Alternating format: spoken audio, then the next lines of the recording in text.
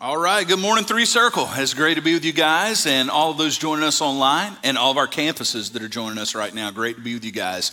Cannot believe the Tumbleweed series is coming to an end. It's been a great series as we've walked verse by verse through chapter 4 of Ephesians. And today is a great day at our church, church-wide at all of our campuses, because it is Toss Us a Turkey Day. And this is a day where we come together and we help so many families through the holiday season. Local organizations at every one of our campuses really depend on Three Circle to do this. So I'm hoping that if you did not bring a turkey or a ham or a pie with you, that you'd be willing to go get a turkey, pie, or ham and bring it, because we like to say that we want to make sure others are going to be able to enjoy and eat during the holidays before we do, all right? And that's what we're all about. So hopefully you'll help us do that. So Tumbleweed, we're coming to the end today, and we've basically spent a month walking through one chapter of Ephesians. It's important to remember that the Apostle Paul wrote this to people he assumed were Christians. So he wrote this to people who were in a church, and he's assuming they're Christians. And he's telling them that they need to be careful to not act like tumbleweeds, basically, to not be blown around by the wind, to get mature, to grow up, to get some roots. That's what the whole series has been about. So we'll go again today one last time to that anchor verse that sits right in the middle of this chapter that tells us to not be like a tumbleweed. Ephesians 4:14. It says this: so that we may no longer be children, tossed to and fro by the waves and carried about by every wind of doctrine, by human cunning, craftiness, and deceitful schemes. So Paul says here, we need as Christians to stop being blown around by the wind. And he compares that to being like a child. He says it's childish. We'll say it again. We've said it every week. It's cute for a 4-year-old to act like a tumbleweed, to just say whatever they want to say and get mad when they want to get mad and do what they want to do. And you're like, that's cute. It's not cute anymore at 35, y'all. And if you're 65 and you've been a Christian for 50 years and you're still being blown around by the wind, what is wrong? What's happening here? That's what Paul's saying to this church. He's telling them it's time to grow up. We all have to do it.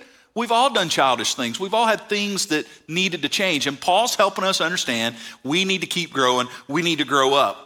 And last week we saw him give us a list of things that need to go, and he called it our old life. It's like an old uniform or clothing that used to fit you that doesn't fit you anymore. The apostle gives us that picture. It needs to be taken off. But today we're going to see him give us a picture of what needs to come on us. And what we'll see is that the Christian life, again, is not to be an accidental life. It is intentional. That's the big idea. The Christian life shouldn't be random. In fact, the more you walk with Jesus, the less random it should be. What this means is we shouldn't be like tumbleweeds. We shouldn't be testing the tea leaves of our culture to decide how we're going to do things like marriage, relationships, parenting, et cetera, et cetera. We answer to a different call. Did you know that in the New Testament, there's only 3 times that believers are called Christians? Only 3 times. Peter, Paul, and Luke are the 3 different guys that use that terminology. But do you know what's used far more? Disciple. And the word disciple has a very distinct meaning. Disciple comes from the root word discipline. It means that if you're a Christian, you're under the discipline of God. In other words, he's the boss now, you're not anymore. That's what that means. And Paul is saying here, tumbleweeds don't have a boss. It's like nothing's telling them what to do. It's just whatever. But Christians aren't like that. We're not blown around by the wind. And I just want to encourage you today. We have purpose. We have direction. We have a king, and we live under his authority, and we're glad to do so. And he tells us what to do and when to do it and how to do it for our good, his glory, and our full joy. We are people who have roots. That's who we are. And so today, Paul is going to not just tell us, hey, here's what you needed to take off. He's now going to tell us what we need to put on, the new uniform. Ephesians 4:25 through 30, our final section that we're going to look at. He says, therefore, having put away falsehood, let each one of you speak the truth with his neighbor, for we are members of one another. Be angry and do not sin. Do not let the sun go down on your anger, and give no opportunity to the devil.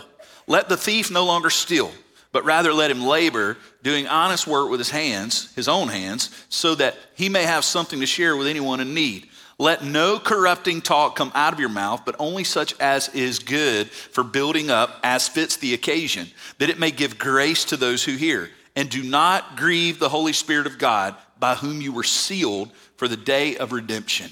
Let's pray together. Heavenly Father, thank you for your word. Your word is our authority, and I pray today that you'd help us to not just be hearers, but be doers of it in Jesus' name. Amen. Now, if you're new with us at Three Circle, online, at any campus here today, the way we've done this series really tells you who we are as a church. If you're wondering who we are, we're people of the word.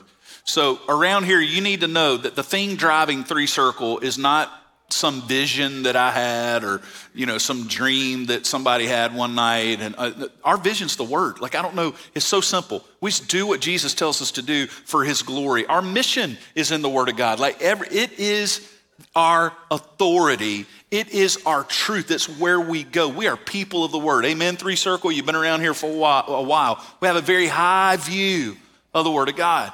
We take it so very seriously. And as we look at this, what Paul has just written to us, we see a movement. He not only tells us what to take off, he's now going to tell us what to put on. Listen, walking with Jesus includes putting off the old, but it also includes putting on the new. The summer before I started high school, something very pivotal happened in my life. My youth pastor, who would be my youth pastor throughout high school, came to my church. Growing up, I grew up at this church, and our pastor was an older gentleman, amazing pastor, and he loved the Bible and he loved the gospel. And his name was, in my church growing up, we called the pastor's brother, and he was Brother Coleman. But I had heard all those years growing up, I'd hear about his son, who was a youth pastor, and his name was Craig. And Craig had been in Texas doing youth ministry, and then he had been at another city on the coast in a town called Biloxi, and he had been there, and I was hearing how cool he was. And then a couple of times he had come to our church and visited and preached, and we were like, man, that guy's awesome. I kept hearing about him. And then I got good news. The summer that I was going into high school, I hear they're going to hire Craig to be our youth pastor at our church. He's coming to his home church to be our youth pastor. And little did I know how much that was about to change my life. So a few things Craig did when he got there. Number one, he was a big-time Bible guy. He loved the Bible. And immediately he taught me 3 disciplines that have stayed with me my whole life. He wanted me to read 1 proverb a day. So Proverbs has, the 31 chapters there. They correlate with the days of the month for you. So he said, I want you to read a proverb every day. I want you to read a psalm every day because that teaches you how to worship God. And it puts words to your heart. And then I want you to read in a chapter of the New Testament every day. And that's something I want all you guys doing every day. And he was so cool that we were all like, we'll do whatever he says. So I come home and I tell my mom, hey, I want a new Bible. I need a new Bible, a little kitty thing I've had. I need a new Bible. Imagine that as a parent. And I'm not the only one, man. He had us all doing that. But one thing, Craig, that was very distinct about him is he came in, and I had grown up, okay, and this happens in the church sometimes. We get a lot of to-don'ts, right? I call them to-don'ts. Don't do this. Don't do that. Don't do this, don't do that. If you love Jesus, you're not going to do that anymore. And if you're going to be a Christian, you're going to stop doing that. All the to-don'ts. I'm not saying the to-don'ts aren't important. Last week, Paul spent a whole little section telling us the to-don'ts, the old self, right? But often what gets forgotten is what I call the to-dos. We major on the to-don'ts and we don't do the to-dos. And so the to-dos are just as important. In fact, Christianity has a bigger windshield, my youth pastor taught me, than a rearview mirror. And so he came in and he majored on the to-dos. I remember him looking at us and saying, hey, God's got a plan for your life. I'm not just going to tell you things not to do. I want to tell you the things God has for you. He has a direction for you, purpose for you, plan for you, vision for your life. And we believed him. And so he was like, in fact, he taught us another thing. He said, if you'll spend time with Jesus and love Jesus and walk with Jesus, you won't want to do the to-don'ts anymore. So let's major on the to-dos, and the to-don'ts tend to take care of themselves. And so I remember the day, I loved baseball when I was a kid, and I thought, that's what I'm going to. There was this player by the name of Will Clark that I grew up loving. I thought, I'm going to the next Will Clark. That's what I thought. I wasn't ever going to be. But I liked that thought at 12 years old. But I remember Craig looking at me going, hey, man, I know you love baseball, but God's got this plan. You're a leader. God's going to use you. And I thought, man, he was telling me the to-dos. Instead of don't listen to rock music, say bad words, and dip snuff, and don't date girls that do. Instead of that whole thing, because I did grow up in Mississippi, y'all. He didn't just tell me to-don'ts. He told me to-dos. And what he was doing is he was saying, there's this new uniform for you guys to put on. There's this new life in Christ. At the same time, one of my favorite Christian artists, Stephen Curtis Chapman, released this song at the very same time called The Great Adventure. And it came out. And so I've got a youth pastor telling me that God has this big plan for our lives. And then I've got one of my favorite singers with this song saying that the Christian life is the greatest adventure anyone can ever have. And you know what? I just messed up and believed all that. And so I look in the Word of God and I see Paul here saying, hey, yeah, we're going to put off the old, but we're going to put on the new. It's kind of like this. Back in the day, Tom Brady played a long time for the New England Patriots. And when he did, he looked like this. This is what Tom Brady looked like. That was his uniform. And he won championships. He did all that stuff. But then a few years ago, famously, Tom Brady decided to switch teams. And you know what he did not do? He did not go down there and say, hey, guys, I'm going to play for you guys here in Tampa, but I really want to keep my old uniform. I'm sorry, but I can't play in a different uniform. And I'm a little superstitious. I'm going to wear my Patriots uniform, but I'll play for you guys. No, he didn't do that. When he went to Tampa, he got one of these, and he started looking like that. He put on a new uniform. It wasn't just what he took off. It's what he put on. And even the great Tom Brady, when he went to Tampa, had to make a decision and go, you know what, I'm a part of this team now. This is who I am now. I'm not that guy anymore. That's behind me. I am this person now. It wasn't just take the old off. It was put the new on. I got to buy in. And that's what Paul is saying today. You're going to see this movement where he's saying, look, we are not just taking off. We're putting this new stuff on. And so what I want to do right now is I want to major on the to-dos. And I want us to look at this movement that Paul writes about, going from being tumbleweeds to being what we're going to call roots today. People roots. Tumbleweeds don't have roots. What does the rooted Christian life look like? The mature, passionate, growing Christian life look like? Some of these may surprise you, that Paul's going to lay out and say, now here's what needs to be taken off, but here's what needs to be put on. And the first one in verse 25 is this: tumbleweeds are loose with the truth. But people who have roots, who are mature in Christ, they walk in the truth. They become people of truth. Now again, remember, this isn't lost versus saved. He's talking to people who he assumes are Christians. He's saying this is a struggle. And the first thing out of the gate is that we stop being people who spread or use falsehoods. Look what he says. He says, put away falsehood. That's the to don't. And then here comes the to do. Let each one of you speak the truth. We're members of one another. Now, when we think about that, obviously right out of the gate, we all kind of know as humans, don't lie. But did you know that there's many creative ways to lie? There may be some ways that you speak falsehoods in your life that you didn't realize were, that you kind of justify. Let me give you an example. Did you know that exaggeration is a form of lying? Did you know that telling a story about someone that makes you out to be the hero but them out to be the villain, by just manipulating the story just enough, by not telling all of the context of why someone reacted the way they did you know that you just lied? You know you didn't present that the right way. That's a form of lying. Now, let me just tell you, we got to be careful here, because here in the South, I know my audience. Now, there's many people here that aren't from the South, and I want to help you for a second. If you're from Ohio or Pennsylvania, we're so glad you're here. But I need to teach you about Southerners real quick, all right? And I'm going to teach it to you this way. All right, number one, if you meet a Southerner, I need you to understand that when we like to tell stories in the South. So one thing you need to be aware of is that the fish they told you about that they caught is not as big as they told you. It wasn't that big. Secondly, the deer that they said they saw out in the woods, number one, nowhere near as big as they told you it was. But secondly, it might not have even existed. I'm just being honest with you. The last thing, and this may be the most important, and I'm telling you this because I love you, I care about you, I don't want you to get hoodwinked. I don't want you to have the tumbleweed roll over you, okay? When a Southerner tells you how great they were at any given sport in high school, they were not. They were not. I'm just telling you right now. And if they tell you that if that knee thing hadn't happened, if they hadn't snapped that ankle, that they would have been playing D1, that's not true. I'm just trying to help you here, all right? Because we like to tell stories. But now Paul's not talking about storytelling. Look, I grew up on porches listening to my grandfather and his buddies tell stories. And they were having fun.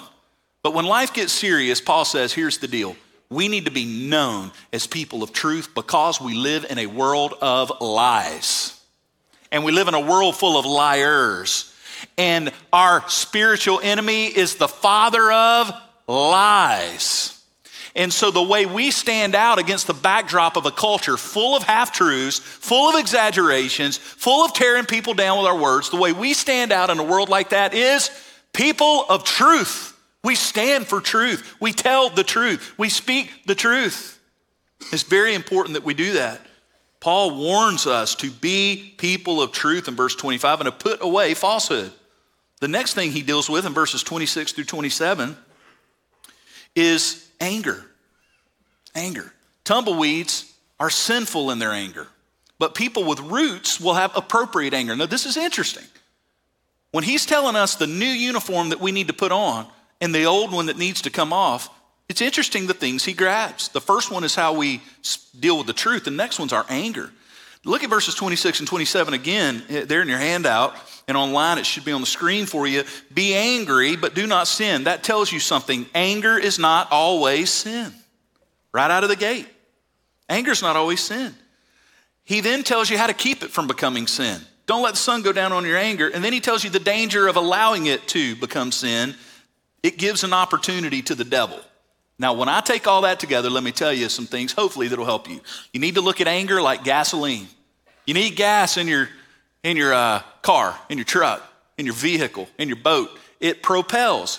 Gas is this thing, gasoline, propels the engine forward.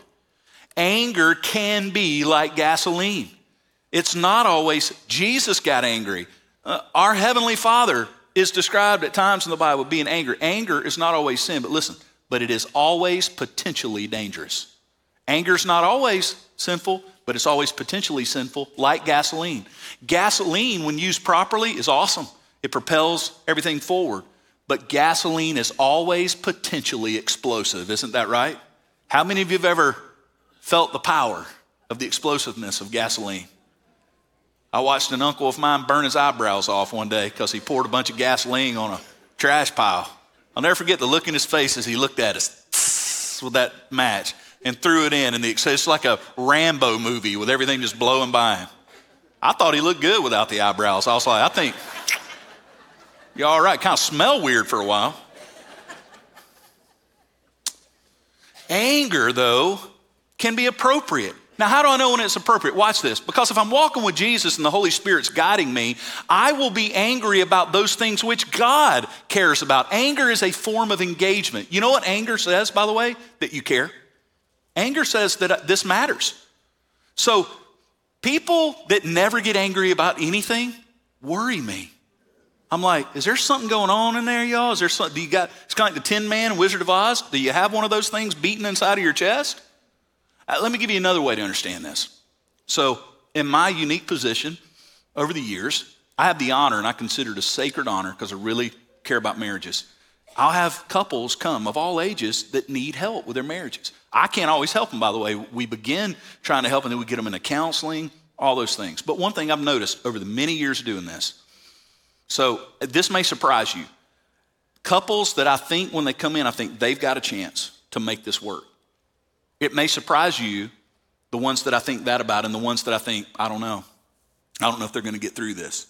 So when a couple shows up in my office and they walk in and they're mad, I can tell they're mad. Like they're trying, hi, Pastor Chris, and they're kind of looking at each other. I clench fist, whoa. And they're angry, you can tell. And they walk in my office, and then as they start talking, they're kind of going at it. I've had people forget I was sitting there before. I've had some nuclear bombs dropped in my office, you know what I'm saying? And then they look and realize, oh, I'm in the pastor. I'm like, carry on, my friends, carry on. It's all good. But the ones that are angry like that, they don't know it, but in my heart, I always think, they got a chance. Why? Because they still care. You're not angry about something you don't care about. They're still engaged, okay? The ones that concern me are the ones that walk in, either one of them or both of them, and they're cold and they don't care. And I can see that they have checked out. That's the ones that I'm like, I don't know. When you got one person sitting there pouring their heart out and the other person's looking at me like, I don't care. I don't care that they're hurting. I don't care that they feel that way. That's when I go, I don't know. I don't know if they're going to make it. And my point I'm trying to make is anger's not always a bad thing. Anger's a telltale. This matters to me. But what you do with that anger is very important. And what Paul says is a kid, remember, little tumbleweed, little 4-year-olds are cute when they're tumbleweeds. Kids don't know what to do with their anger. They're just mad. A 5-year-old stomping their foot is kind of funny, right? I wanted gummy bears. And you're like, here's some Brussels sprouts, Make you even angrier. No, the ones that worry us are the ones that don't care. And so it's what you do with your anger, though. It's not okay to be uncontrolled in your anger as you grow. And Paul says, no, we're going to harness that in a way. That's what we want to do. So sinful anger in Christ becomes appropriate anger. And here's the deal. Injustice should anger us because it angers our Heavenly Father. I get angry when I think about the fact that there's untold numbers of unborn children that lose their lives every day, every week, every month, every year. In this country that I love, you better believe I feel that. When I see what Satan is doing to families, I feel it. When I see teenagers that are being drugged off into the culture by their spiritual enemy, I feel it in my core. I feel anger. It's what I do with that matters. Does that make sense, church? What are you doing with that? Paul says, don't be a tumbleweed with that. Don't just go wherever that leads you. You control that emotion. The next thing, interestingly, in verse 28, he deals with is thievery. He says, stop being a thief in verse 28. Don't steal. And here's the to-do. Here's a to-do. Rather, let him labor, do honest work with your hands so that you'd have something to share with anyone in need. So it's motivational as well. Tumbleweeds aren't thieves anymore. We become workers, but not just workers so that we can do better, workers so that we can help others. Do you see the mission there? I love that Paul says, and we don't work hard just so we can have more. We work hard so that we can bring a turkey for somebody else. You know what I'm saying? Like it's all about the motivation. But let me tell you what tumbleweeds do. Tumbleweeds go wherever the wind takes. There's no purpose, and there's also no authority. There's no authority in their lives. There's no boss. Once again, the word Christian, it's only used a few times in the New Testament, but the overwhelming word for believers is the word disciple. And the word disciple means discipline. It means I'm under authority. It means that there's a boss and I'm not him anymore. I've given my life over to the authority of God. And therefore, I can't steal. And by the way, I told you that lying has some sneaky ways. Like if you exaggerate, if you tell a story in a way that's not quite contextual and you know it's not, that's a form of lying. There's a lot of ways to steal too. A lot of ways to steal, a lot of ways to rob. Let me tell you one that may surprise you. Gossip is thievery. Gossip is thievery. Did you know that?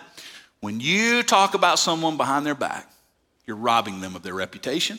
You're robbing them of their opportunity to state their case, which is why I think a great rule in life is if I talk about you, I need to talk to you. If you talk about someone, talk to them. Talk to them, go face to face. The Bible tells us to do these things. That's what Paul's talking about. He said, let the thief stop being a thief.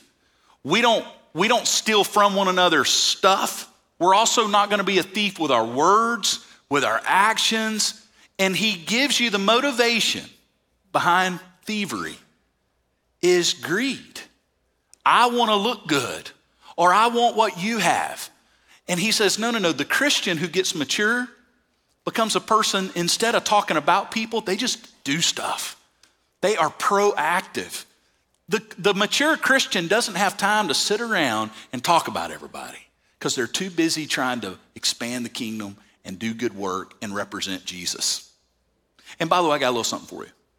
If you've got people who talk about people a lot to you, I can guarantee you something. They're talking about you to other people. This makes everyone so uncomfortable. It's such a quiet room. You're sitting there going, Keep that in mind. Thieves move to worker. The next thing interesting that Paul grabs, verse 29, is the way we talk. He says that a tumbleweed will have a foul mouth. That's what he says. Corrupt talk comes out of their mouth. They just say whatever they want. A tumbleweed, they just roll around throwing seeds everywhere. But not a person of God. A person of God has mouths full of grace. That's what he says in verse 29.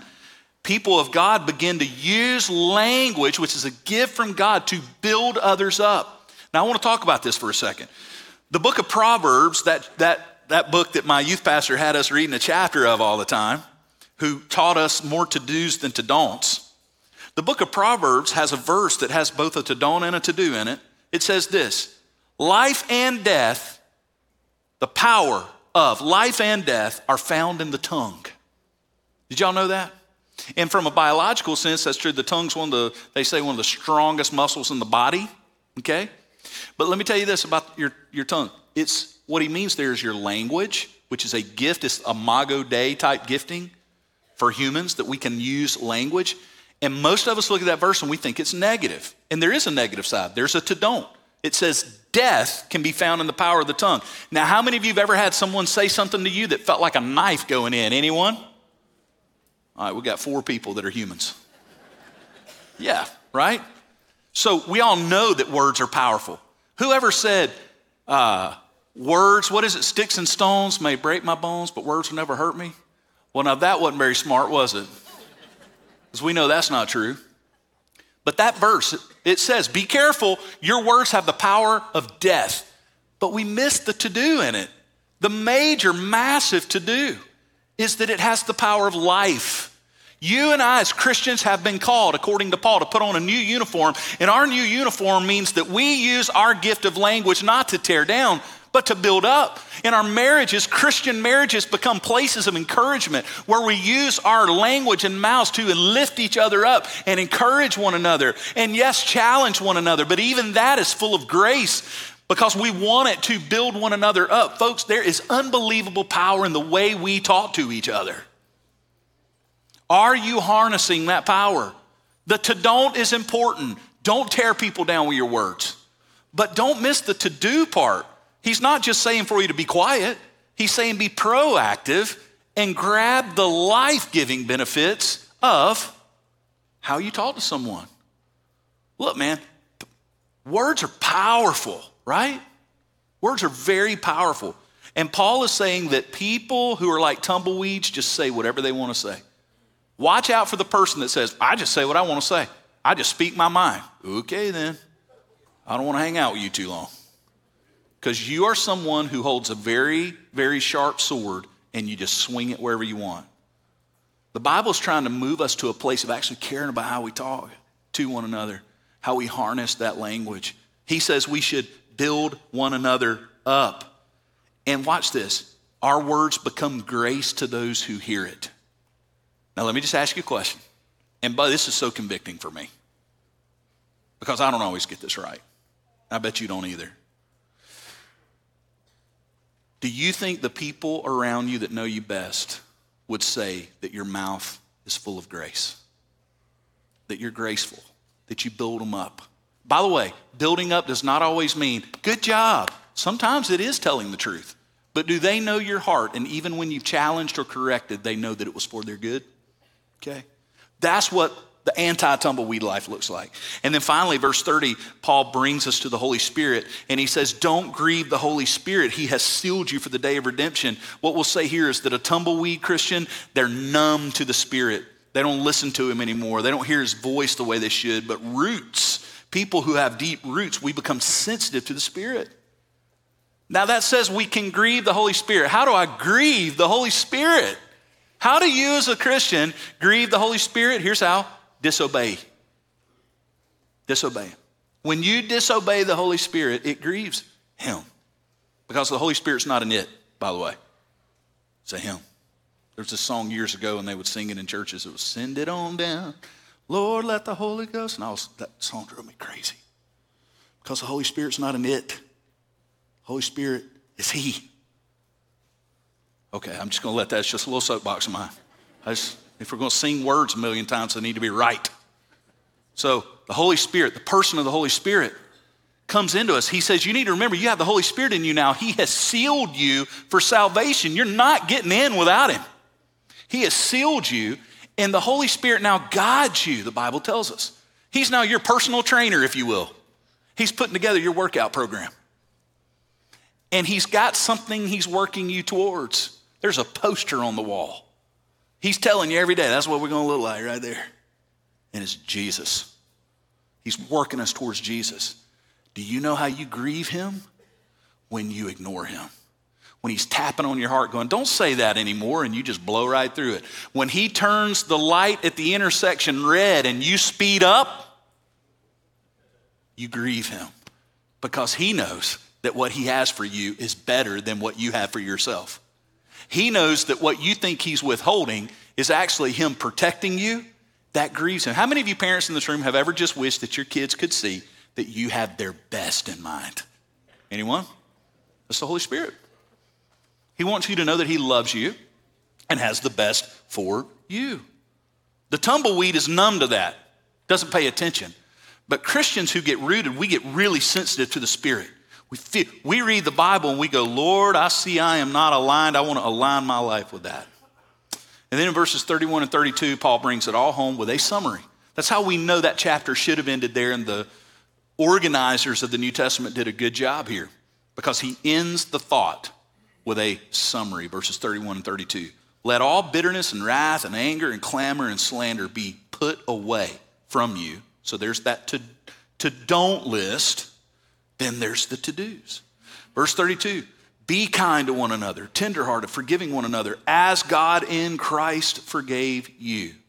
Now, one last time, let's go back to the to-don't here. He says, here's the stuff that needs to be put away from you. Like Lazarus coming out of the tomb, Jesus said, take the grave clothes off of him. There's stuff that needs to go away. And he gives us another little list of these things. Be put away from us.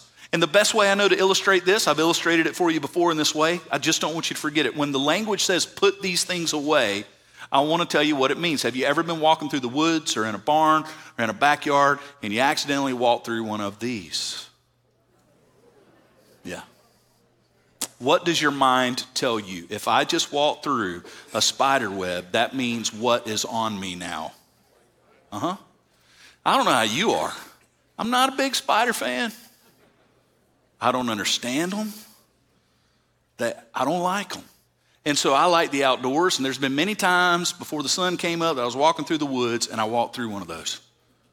And here's what happens next. My brain tells me you have a massive spider on you right now, and you got to get him off. Now, I'll tell you what I don't do. I don't gently, I wonder if there's a spider on me. No, it gets violent. If anyone ever has a trail cam hanging on a tree and they catch this, they're going to win some money, y'all. I've taken a whole lot of clothing off in 28-degree weather before trying to find the spider that I think is on me, okay? But listen, you got that picture in your mind. You know how you feel. You want it off of you. That's what Paul meant right there. There it is. That's what the Greek language means when it says put away, put off. It's literally violent. He says you need to get serious. See, we think tumbleweeds are cute, but people that live out west know they're dangerous. When one hits the side of your car and then another one hits the side of your car, it's dangerous.